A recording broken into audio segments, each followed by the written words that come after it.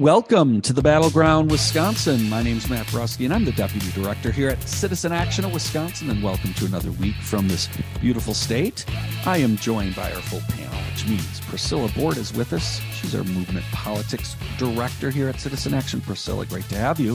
Thanks for having me. Happy Thursday / whatever day y'all are listening to this. Another good, interesting, busy day in the state of Wisconsin. Oh, yes, it is. We will dive right into the busyness this week, particularly around shared revenue and the state budget.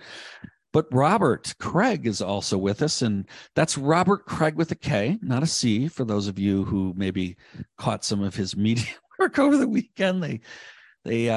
Robert, they could have called you Roger Craig, and we might have turned you into the San Francisco running back. But Robert Craig, it's great to have you. There was such a crush of witnesses at the hearing that it was conveyor belt. And everyone had 3 minutes. So, Channel 12, I can forgive them. They put the cameraman there and some producer back in there was guessing at people's names. I think. Robert, it's not the first time this has happened. So, anyways, what Robert is referencing is some media from the public hearing yesterday for the historic climate and economic equity plan that went through, or at least is expected to go through next Tuesday. We'll talk more about that. Robert was there for the public hearing. Lots of folks, very important piece of legislation. Talk more about that later. But we are going to start the show by talking about what is, it's a pretty historic day yesterday as the shared revenue package that was negotiated by Governor Evers and the leadership of the Gerrymandered Legislature passed the Senate and passed the Assembly. Or did it only go through the Senate, guys? It was through. Went through both, yeah. Exactly. I just wanted to make sure. Dizzying. I definitely saw a lot more of the comments coming out of the Senate. That's right. I saw some great comments also from Christina Shelton and others. So yes, it of course went through, and we're going to talk more about that and with State Senator Chris Larson, who's going to join us in just a couple of minutes. We're also going to talk more about that with the president of the Milwaukee Teachers Education Association, Amy Mizialko, later in the show. Their union very forcefully came out over the weekend, along with WEAC, against the shared revenue deal. We will dive in with her more, specifically why. But before we do that, I want to give each of you just an opportunity for initial comments before we're joined by Senator Larson. Priscilla, your initial thoughts, and then Robert. Sure. Yeah, my initial thoughts are all around the word compromise and who is always calling for the compromising, yet who is always doing the compromising, playing fast and loose with that word. I think we have been in a state of disappointment for a good while now with some of our elected leaders and their votes on things. So I can't say I'm surprised by who voted which way, but I'm just shocked and still frustrated at we just need to compromise, but it's always our side doing the compromising and the Republicans calling for the compromising, not compromising themselves. So that's my initial thoughts on it right now. I hear you, Sister Board, and we'll dive more into your deeper thoughts on the compromise, but I hear what you're saying, right? Like that is a big issue here, and we'll talk more about negotiating skills later in the show. Robert, your thoughts? Oh, well, I'm going to talk about negotiating skills right now, if that's okay, Matt. Go for it. Yeah. So I think Priscilla is spot on, but let me just say that as someone who's been connected to collective bargaining, and also I was for SEIU a serious lobbyist, so negotiations that involve people like the hospital association or the nursing home associations, you need to look for leverage. And this governor does not look for leverage. He allowed them to name the terms, and he allowed them to set the agenda by making threats that were not idle threats because they don't They don't have government. They don't care if they destroy government. It's very much like the current House of Representatives with its MAGA wing domination. And so it's credible that Voss might pull Milwaukee totally out, which is one of his threats of shared revenue, and cause it to go not technically bankrupt, but for all practical purposes, you can't pay your bill. Commonly people call that bankruptcy. Little note to PolitiFact.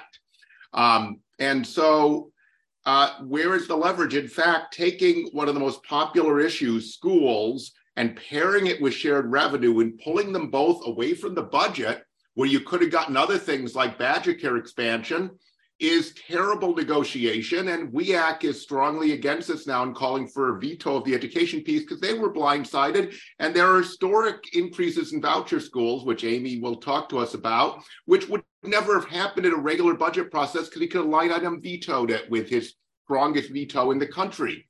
So this is malpractice. And when I have talked to people at the city who understand, including, I've talked to a lot of them yesterday during the big climate hearing, and even the ones who were desperate for the money and think it has to happen, when I say, really, do you think this is a fair trade? Did we really get equal value for equal value? No one will think we did.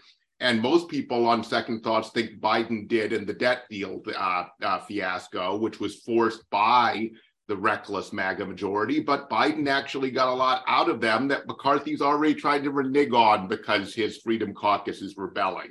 So one knows how to negotiate, though I hate a lot of the elements of that compromise. He's still got a lot. This is just concessionary bargaining, folks.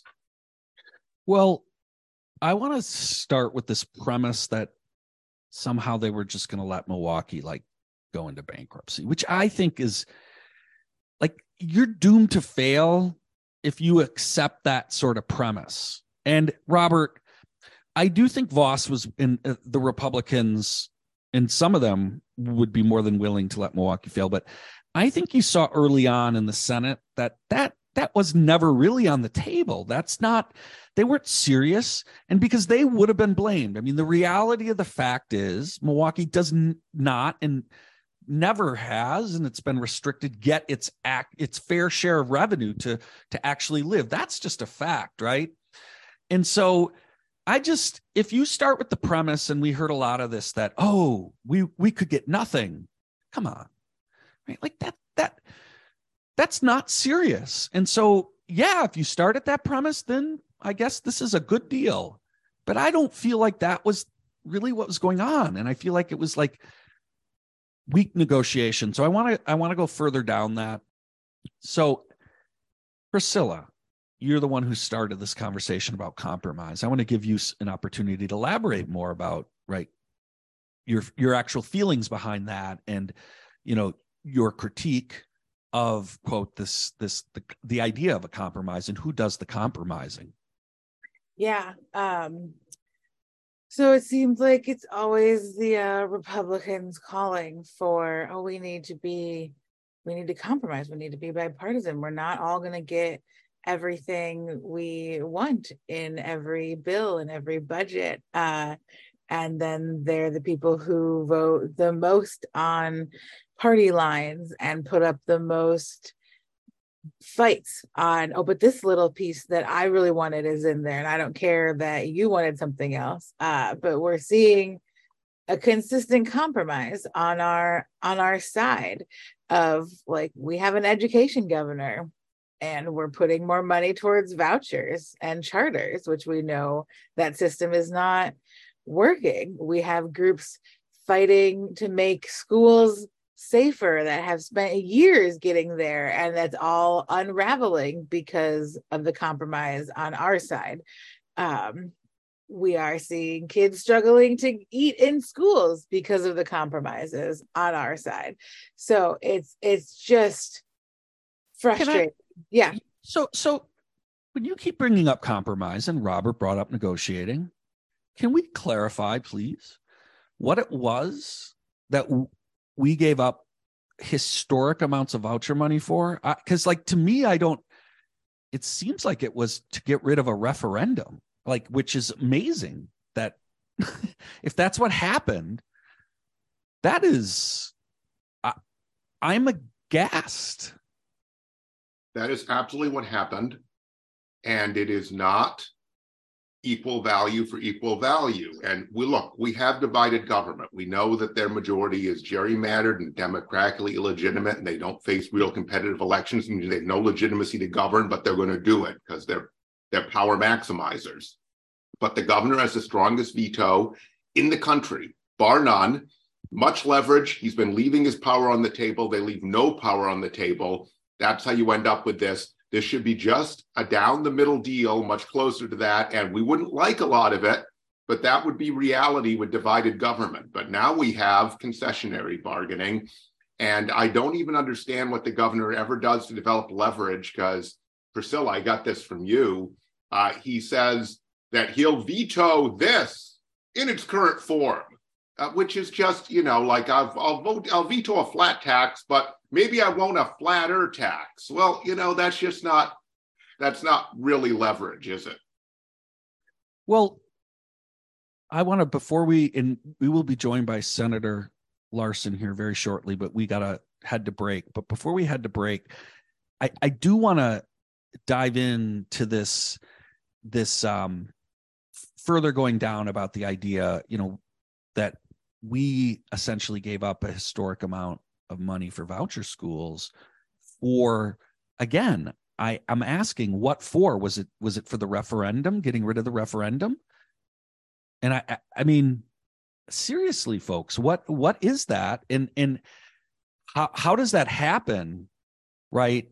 And there isn't mechanisms to, like, I don't know, address that and be like, that's not even. They bluffed the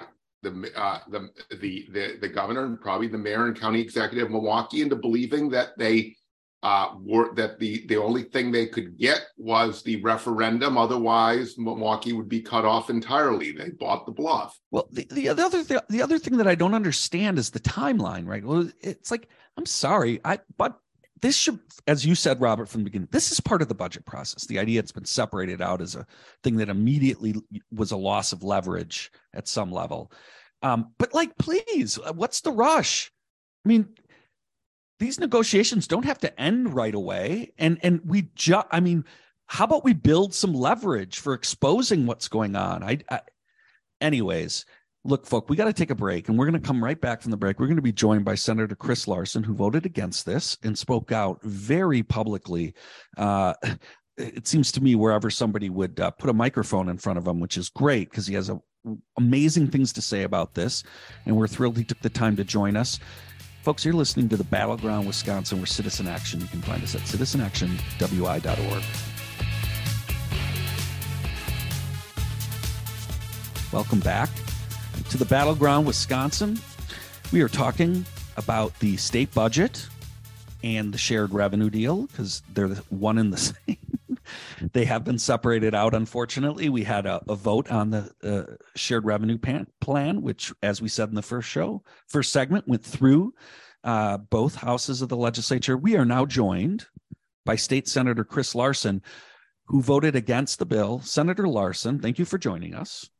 Thank you for having me. Great to be with you guys. Well, it's wonderful to have someone like you with us to help us better understand what happened.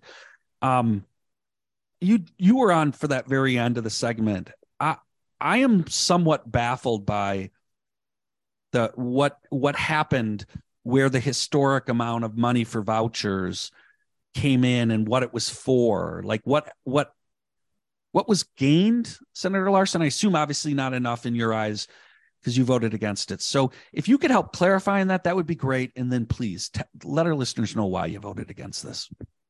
Yeah, no, you're exactly right. That the best that we can tell was that the ability to not have a referendum at the local level was traded away for the largest expansion of vouchers in 30 years. And frankly, I think that the deal that was struck by the governor is different from one that the voucher folks knew what was going to happen. Because the numbers that the governor gave us initially are a lot smaller than what became public later on, in terms of the per pupil reimbursement of what voucher schools are going to be getting. So I think that they traded it for the ability not to have a referendum. But here's the really wild part. Not even policy. I'm still trying to figure this out. But the really wild part is they the Republicans still didn't have the votes in the Senate. And so they basically made this call, but they bluffed. They said, "Oh, we need to do this to be able to have the Republican votes to be able to get this across." But if you actually look at the votes, the Republicans didn't carry it over. They bluffed, and they relied on a lot of Democrats to carry it over the line. So they didn't have a majority. They wouldn't have been able to pass it without Democrats. So even them saying that we needed to do this to be able to have the voucher expansion, they didn't uphold their end of the bargain, and Democrats got tricked. Chris, which of your colleagues, I know Brad Pfaff, who else joined the majority? Yeah, I hear you. I'm not comfortable to be able to throw them. We'll look at everybody had their own reasons for how they were voting. But there was a few of them who there was a lot of asking around over the 2 weeks before this final vote came up, of where you were at, what your final line was. It was very clear they didn't have the votes. What wasn't clear was if they were willing to change some of the ingredients of the deal in order to get Democratic votes. And we've been advocating for that. I and others have been advocating for that. And unfortunately, in the end, they said that they needed to have the voucher expansion in order to get it over the line. And I believe that was not necessarily true, at least in the Senate. So thank you for clarifying that. I want to give you an opportunity to elaborate on any other things that, for you personally, are major reasons why, you voted against this and have been speaking out loudly. Yeah. I mean, just to be very clear, this is going to kill a lot of public school districts across the state, because of the large expansion of vouchers. Up until now, there was kind of a limit on what they would be able to take because of the money, the number of students they'd be able to take because of the money that was involved, right? The amount of reimbursement. And that was the excuse of voucher advocates to say, well, we don't have enough, we're not getting reimbursed to the same rates of public schools, which is a moving of the goalpost. That was never the case. That was never what it was supposed to do. It was supposed to be paid for entirely by the public. It was supposed to be something that was offering just a few people, just a few spots, just a few opportunities. But, this is part of an effort to defund public education in the long run. So once this became an option, I don't know if the governor forgot that there is a provision that says anytime you increase the per pupil funding or special education funding or categorical aid, which I get, these are vague concepts for people who are not obsessed with public education. But once you increase, basically when you increase different pieces of the budget, they built in automatic increases. So that means that they're going to be getting these huge, giant increases where in many cases, at the end of the 2 years of this budget, the voucher schools will be getting more per pupil than public school districts in some parts of the state. So when that happens, if that weren't enough, right 6 months later, suddenly the caps come off. And what that means is that there is no longer a limit on the number of students that they can take. At that point, it's lights out for public education. So this is a very, very, very bad deal, and it's going to continue to get worse over the next few years. Well, Senator Larson, I appreciate you laying that out.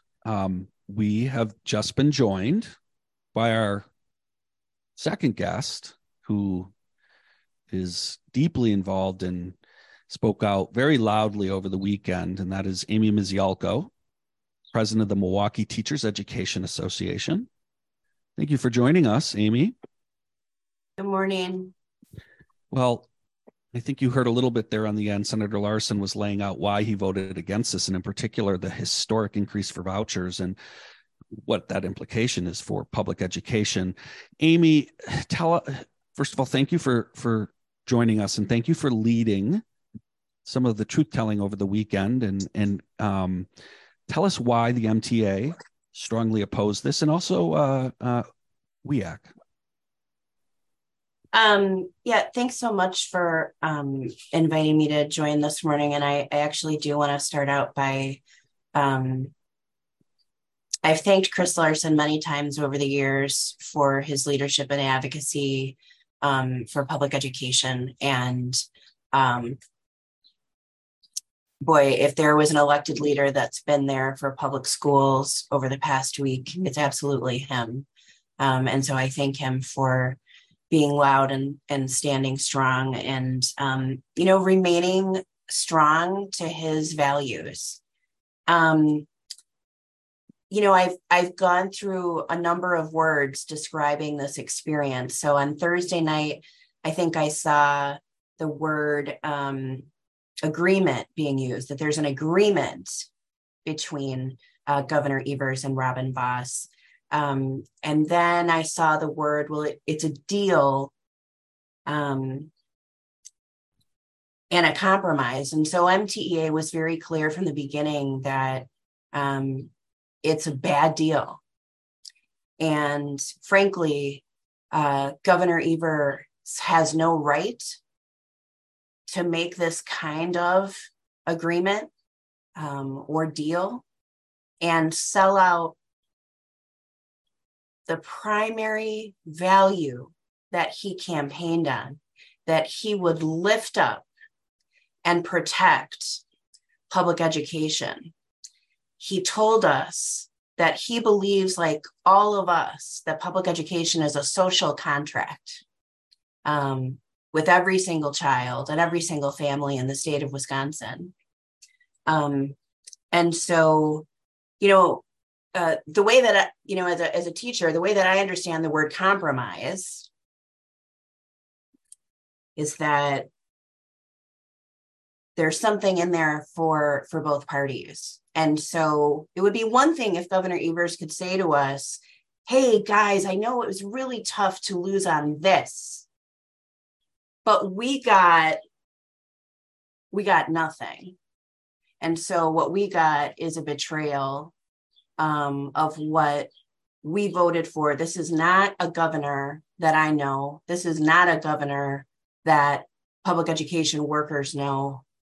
This is a betrayal and a complete disloyal, intentional abandonment of everything that Governor Evers told us that he stood for and would fight for.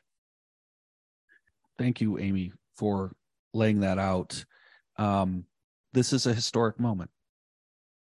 I'll just compliment both of them. This is very refreshing to have this level of clarity, as disappointing and damaging as this is.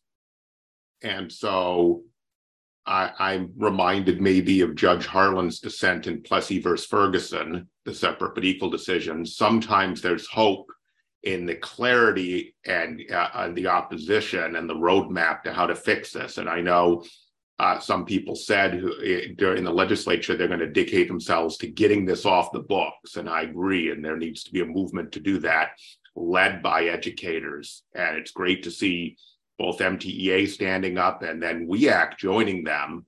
WEAC has generally been really trying to stay in good relations with the governor. So I think that was a major move for WEAC as a whole, too, to call for a veto. It's exceedingly disappointing. I don't want to in any way make that overshadow how disappointing this is, but I'm heartened by the moral clarity of the people who are speaking out. Here, Senator Larson and Amy Mizialko have been two of the primary people doing that. You're listening to The Battleground Wisconsin. We'll be right back with Amy Mizialko, president of the Milwaukee Teachers Education Association.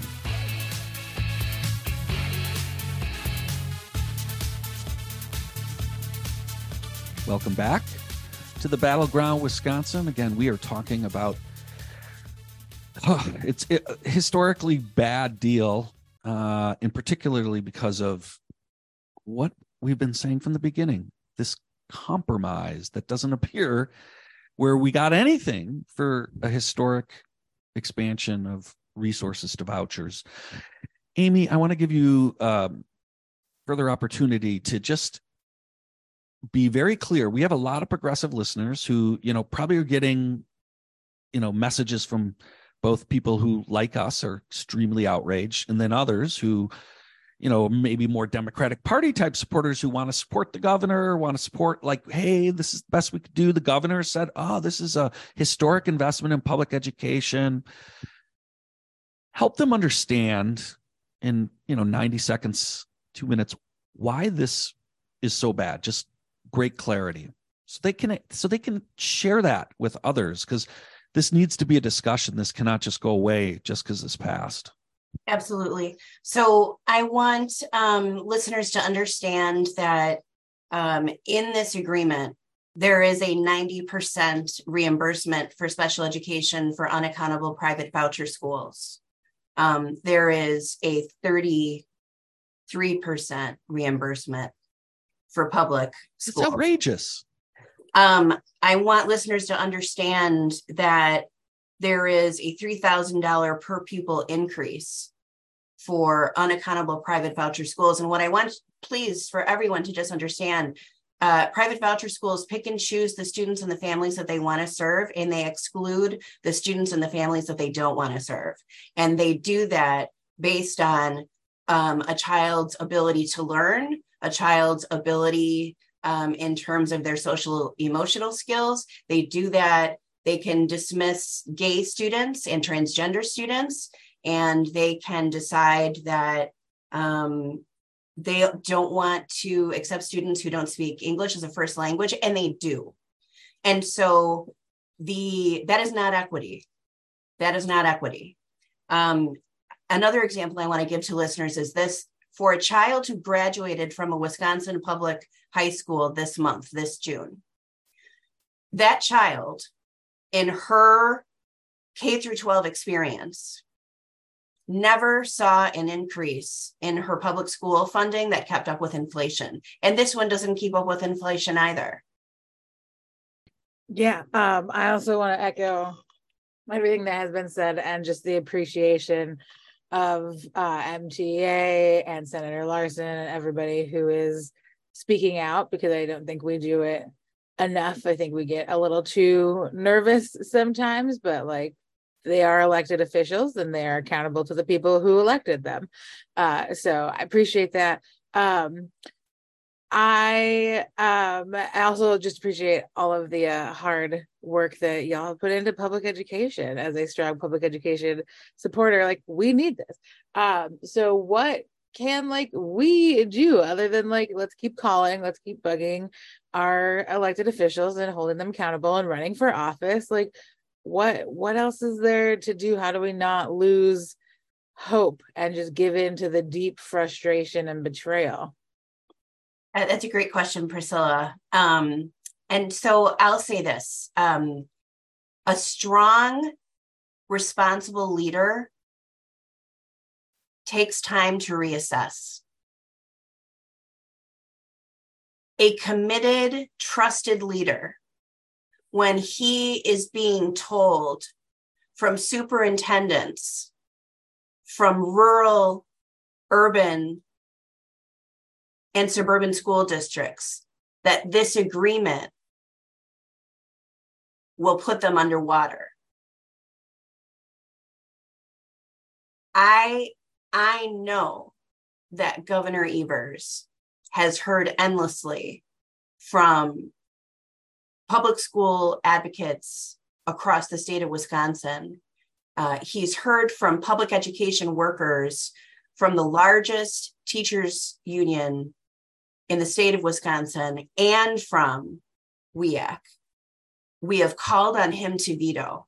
And so there is no weakness in a leader reassessing and taking feedback from his trusted supporters.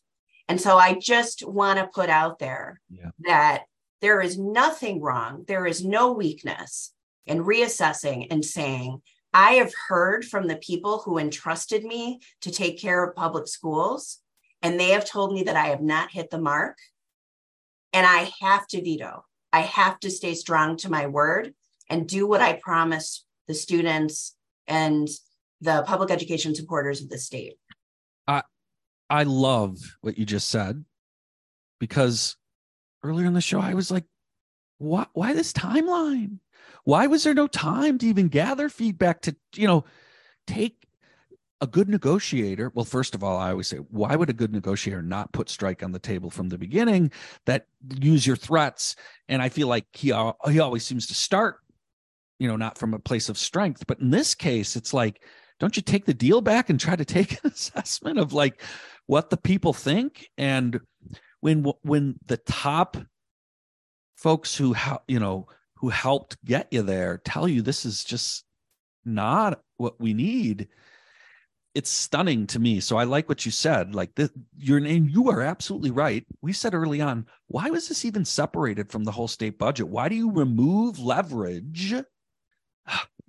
Amy, as you may know, we're super big advocates of Badger Care expansion, and we're just dumbfounded that they're like, where's the fight for this stuff, right? Why? How about we got something for something other than the citizens of the city and county not having the right to vote for this, which is shocking. Well, let me just democracy. To Amy's point, I mean, I want to put a fine point on how long-term this relationship is. I was actually at the WEAC Representative Assembly where Evers was first running for DPI and introduced himself to WEAC. It goes back that far. And he has run on education as a statewide candidate in his post-DPI, and that has been his brand. And WEAC has... It's how he's justifying this, Robert. And he's WEAC described has it... really bent over backwards to maintain the relationship without, from what I understand, Amy knows better than I do, a whole lot of clear communication back and forth at a lot of the times with this administration. And then this comes out. Amy, I'm doubting, I don't know if you can say anything on this, I'm doubting WEAC was even dealt in. They just found out about it when the deal was announced. But maybe that's not the case. But it wouldn't surprise me. But the media is framing this as he abandoned his closest core ally, and there's truth in that. That is not a bad media frame. They're actually reporting accurately at this point. Matt, if I could just say, every public education group was blindsided by this. Elected Democrat legislators were blindsided by this. And I'm just going to tell you, Governor Evers spoke to a room of union public educators, and I was in that room a few years ago, and he talked about the shame of elected leaders going into back rooms and making shady deals and not answering to the people and to the students in our state. And he said that he would never do that. And so what he's done, and I want to say that he has time. This can be corrected, and it must be corrected. And that is, and Priscilla, as you were saying, like, how do we keep hope and keep fighting? We will fight as long as there is something left to fight for, and those are our students. And so that will always be what ignites us every single day to keep fighting, because our students don't deserve a deal like this. They deserve far more. And we have to insist that Governor Evers take a breath, take a step back, reassess, and get something better for public school students, as well as Badger Care, as well as the UW system, as well as transit. And yes. Well, Amy, I really appreciate you taking the time. I know you have to go, and we appreciate your leadership in this moment. It matters. Sometimes moments matter, and we were aghast last week when the deal came out, and just shocked. And just thrilled to see that you all spoke out and at least started to create movement. And I think what you're calling for here is righteous and right. This is not over. But this interview is. Amy, thank you so much. We really appreciate you. Thank you, Matt. And with that, we're going to go take a break. But before we do, you heard President Mizialko. You heard the passion. You could hear the frustration and anger in her voice. But you heard an amazing message of hope and resistance and fighting, and it ain't over. Call Governor Evers. Tell him he has time to change. The shared revenue is part of a broader state budget. Let's fight. Folks, you're listening to the Battleground Wisconsin. We're Citizen Action. You can find us always fighting at citizenactionwi.org.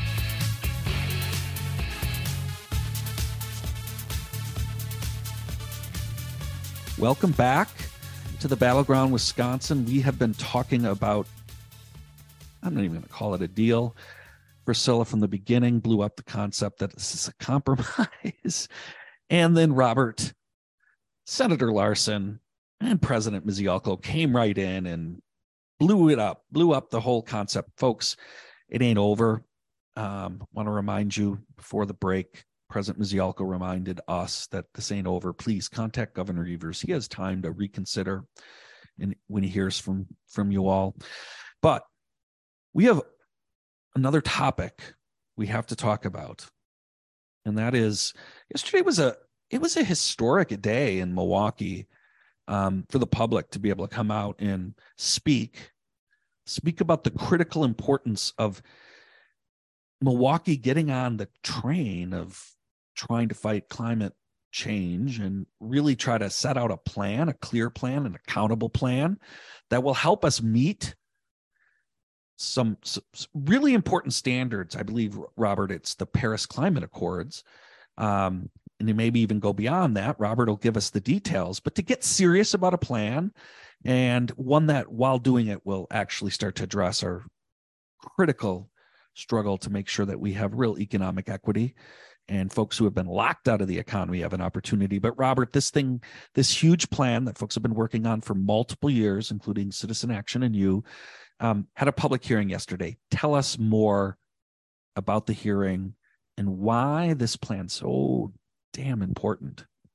So, and by the way, I'll just say as a bridge to the last topic, since I hung around City Hall for close to 4 hours yesterday, the Common Council doesn't have the votes. They need 2/3 to ratify the sales tax part of the shared revenue deal. So this may blow up in the author's face in Madison anyway. The Republicans probably will like that. That's a perfect storm.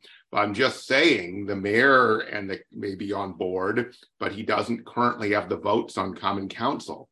But that's the thing that everyone is worried about. Well, he's declared it's going to pass. And they're worried that this could undercut this great climate and economic equity plan that we're talking about by cutting what exists of city sustainability resources. So going to positive, we're going to shift to their positive news here, right? Just like there was positive in how strongly WEAC, MTEA, Chris Larson, and others have fought and articulated a position on this terrible deal. This started 4 years ago in a meeting with then Common Council President Ashanti Hamilton, then County Supervisor, now State Rep Supreme Moore Makunde, myself, and our Climate and Equity Director Raphael Smith, and became this vision for the city and the county, the city's leading right now, to develop climate and economic equity plans that met two crises, both the need to dramatically cut greenhouse emissions or face catastrophic consequences, almost in half by 2030 and net neutral by 2050, the international goals and treaties, and to do it in a way that dramatically improves racial economic equity, because over the last 40 years of deindustrialization and corporate-dominated trade deals, Milwaukee's gone from having the most prosperous African-American community in the country to the least, 50 out of 50. And this is that we can't wait to convert to a green economy.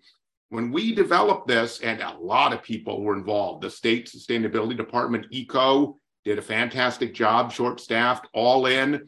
Milwaukee Labor Council, a lot of different environmental advocates, 2 members of Citizen Action, and Raphael Smith were on the task force on our staff, Raphael, and a lot of people. Marina Dipkiewicz has done a great deal, Jonathan Brostoff, Council President Perez. I'm going to miss people. The point being, this is going to pass unanimously.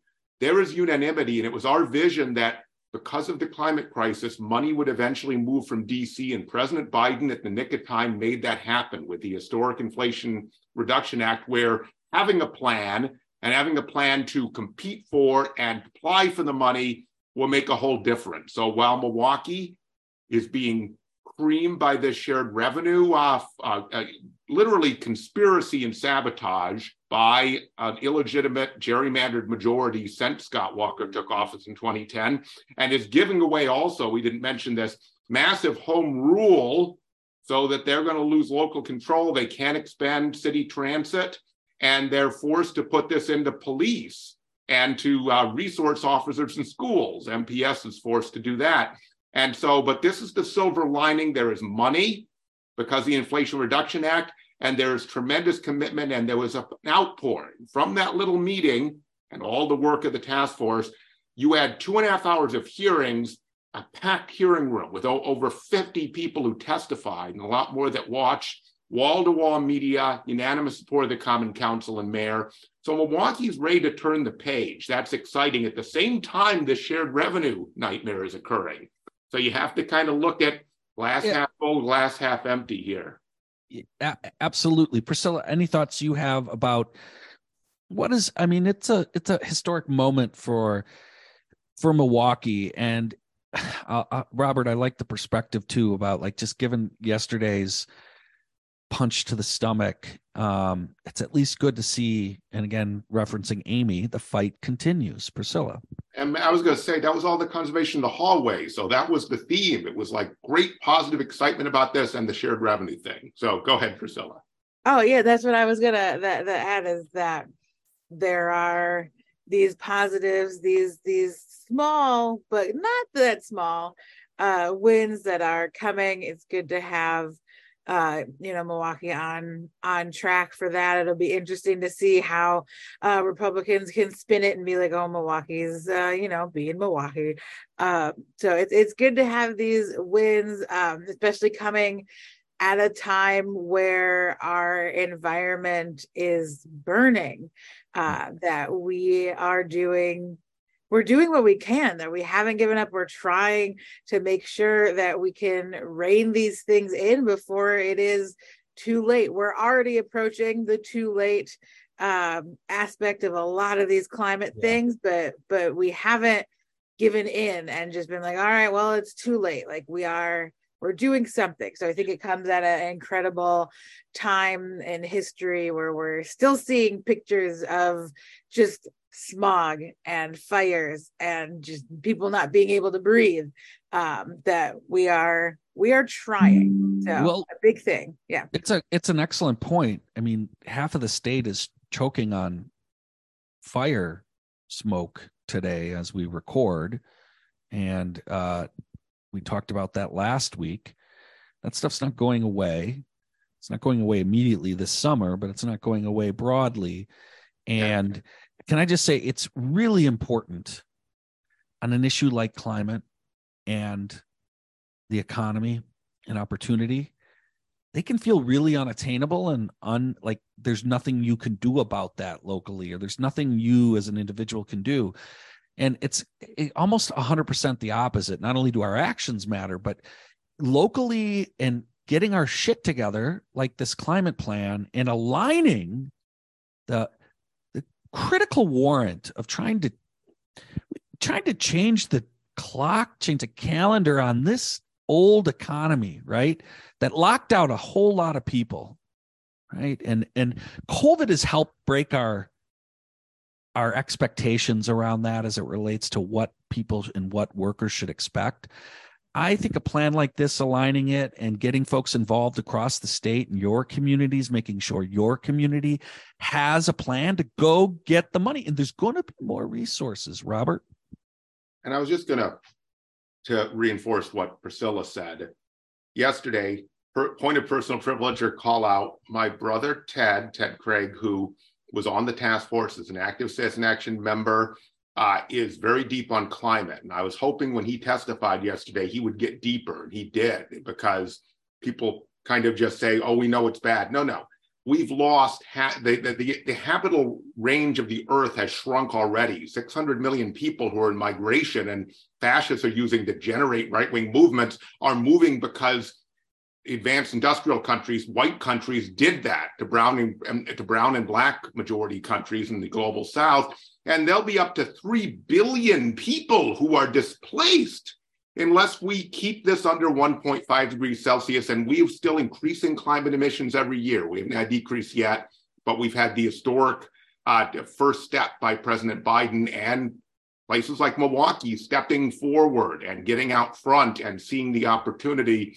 So, but, my brother Ted also is a regional leader for WEAC, so he's in bittersweet mode here too, I'm quite sure, with the shared revenue disaster. Look, we are all citizens. And so we feel all these things, whether, we work or are involved on an issue. And here at Citizen Action, right, we care deeply about healthcare, climate, a whole bunch of things. But we hurt when something like public education goes under assault the way it has and is this week. But I want to, before we go, we only have a minute before we go. There was another huge event yesterday, and we had Kiva from our staff who was at these huge events with the PSC yesterday around energy burden. Kiva was on last week talking to you all about that. Really good turnout. We'll continue to talk more about the critical problem that the energy burden and how this connects to what we just talked about, right? Folks in Milwaukee being stuck in housing that was redlined and is less energy efficient. And so not only are your homes sucking more energy, if you have less resources to pay, the burden that makes upon you and the percentage of your income is unbearable. So we are hopeful that there'll be a trial plan to make sure nobody has to pay more than 6% in certain area in Milwaukee, that this can be proven it can work. So we'll talk more about that down the road, but we really do have to wrap up this show. I just want to thank my co-panelists for the great discussion today on what is just a very challenging issue, the shared revenue package. But of course, thank Senator Larson, and make sure we thank Amy Mizialko, president of the MTEA, the Milwaukee Teachers Education Association, for their leadership, but also for coming on the show and talking to us. So with that, folks, stay engaged. Listen to President Mizialko. This ain't over. Please make sure the governor hears from us. Because most of you, if you listen to the show, you probably voted for him. So he should hear. He should know. All right. We'll see you next week here at the Battleground, Wisconsin.